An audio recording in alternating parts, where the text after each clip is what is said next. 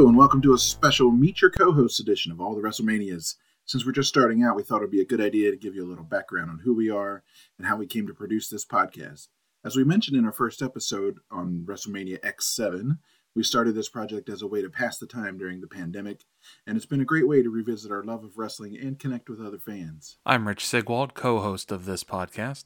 I'm a legislative reference librarian by day, armchair wrestling booker by night. For years, I kept my wrestling fandom under wraps, but I have been a fan since about age 6 or 7, when my parents let me rent a VHS of WrestleMania from Errol's. From there, I watched WWF Superstars every Saturday morning. Monday Night Raw was a large part of my formative years well into college. To this day, I still get amped up whenever I hear Jim Ross welcome me to any wrestling program. Some of my favorites over the years have been Bret Hart, The Undertaker, Stone Cold Steve Austin, Ric Flair, Macho Man Randy Savage, and Mr. Perfect Kurt Hennig. Depending on what day it is, I am likely to be of the opinion that the Montreal Screwjob was a work.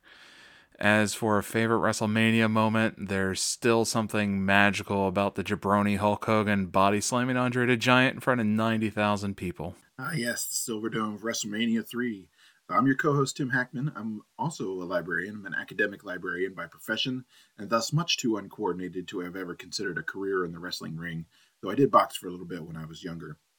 I grew up on 80s era WWF World Wrestling Federation superstars like Hulk Hogan, Randy Macho Man Savage, Ricky the Dragon Steamboat, and Junkyard Dog.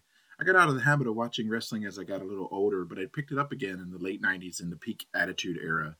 That was a glorious time to be a fan. Steve Austin, Mick Foley, and The Rock were all in their heyday, and we gathered every Monday night in the dorm lounge to watch Stone Cold feud with Mr. McMahon.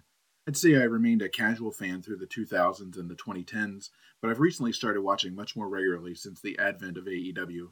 My all-time favorite wrestler is Bret Hart, followed closely by Stone Cold Steve Austin, so it's probably no surprise that my favorite WrestleMania moment to date is from WrestleMania 13, when those two faced off and did a double turn. Austin turned face and Bret turned heel, and there was a whole lot of blood.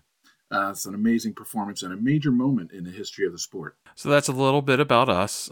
Drop us a line at WrestleManiablog@gmail.com.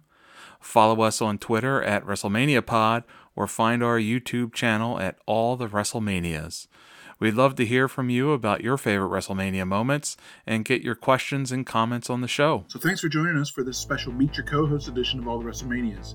Find us and download, like, and subscribe at allthewrestlemanias.podbean.com or wherever you find your favorite podcasts. Until next time, remember, sooner or later, everyone taps.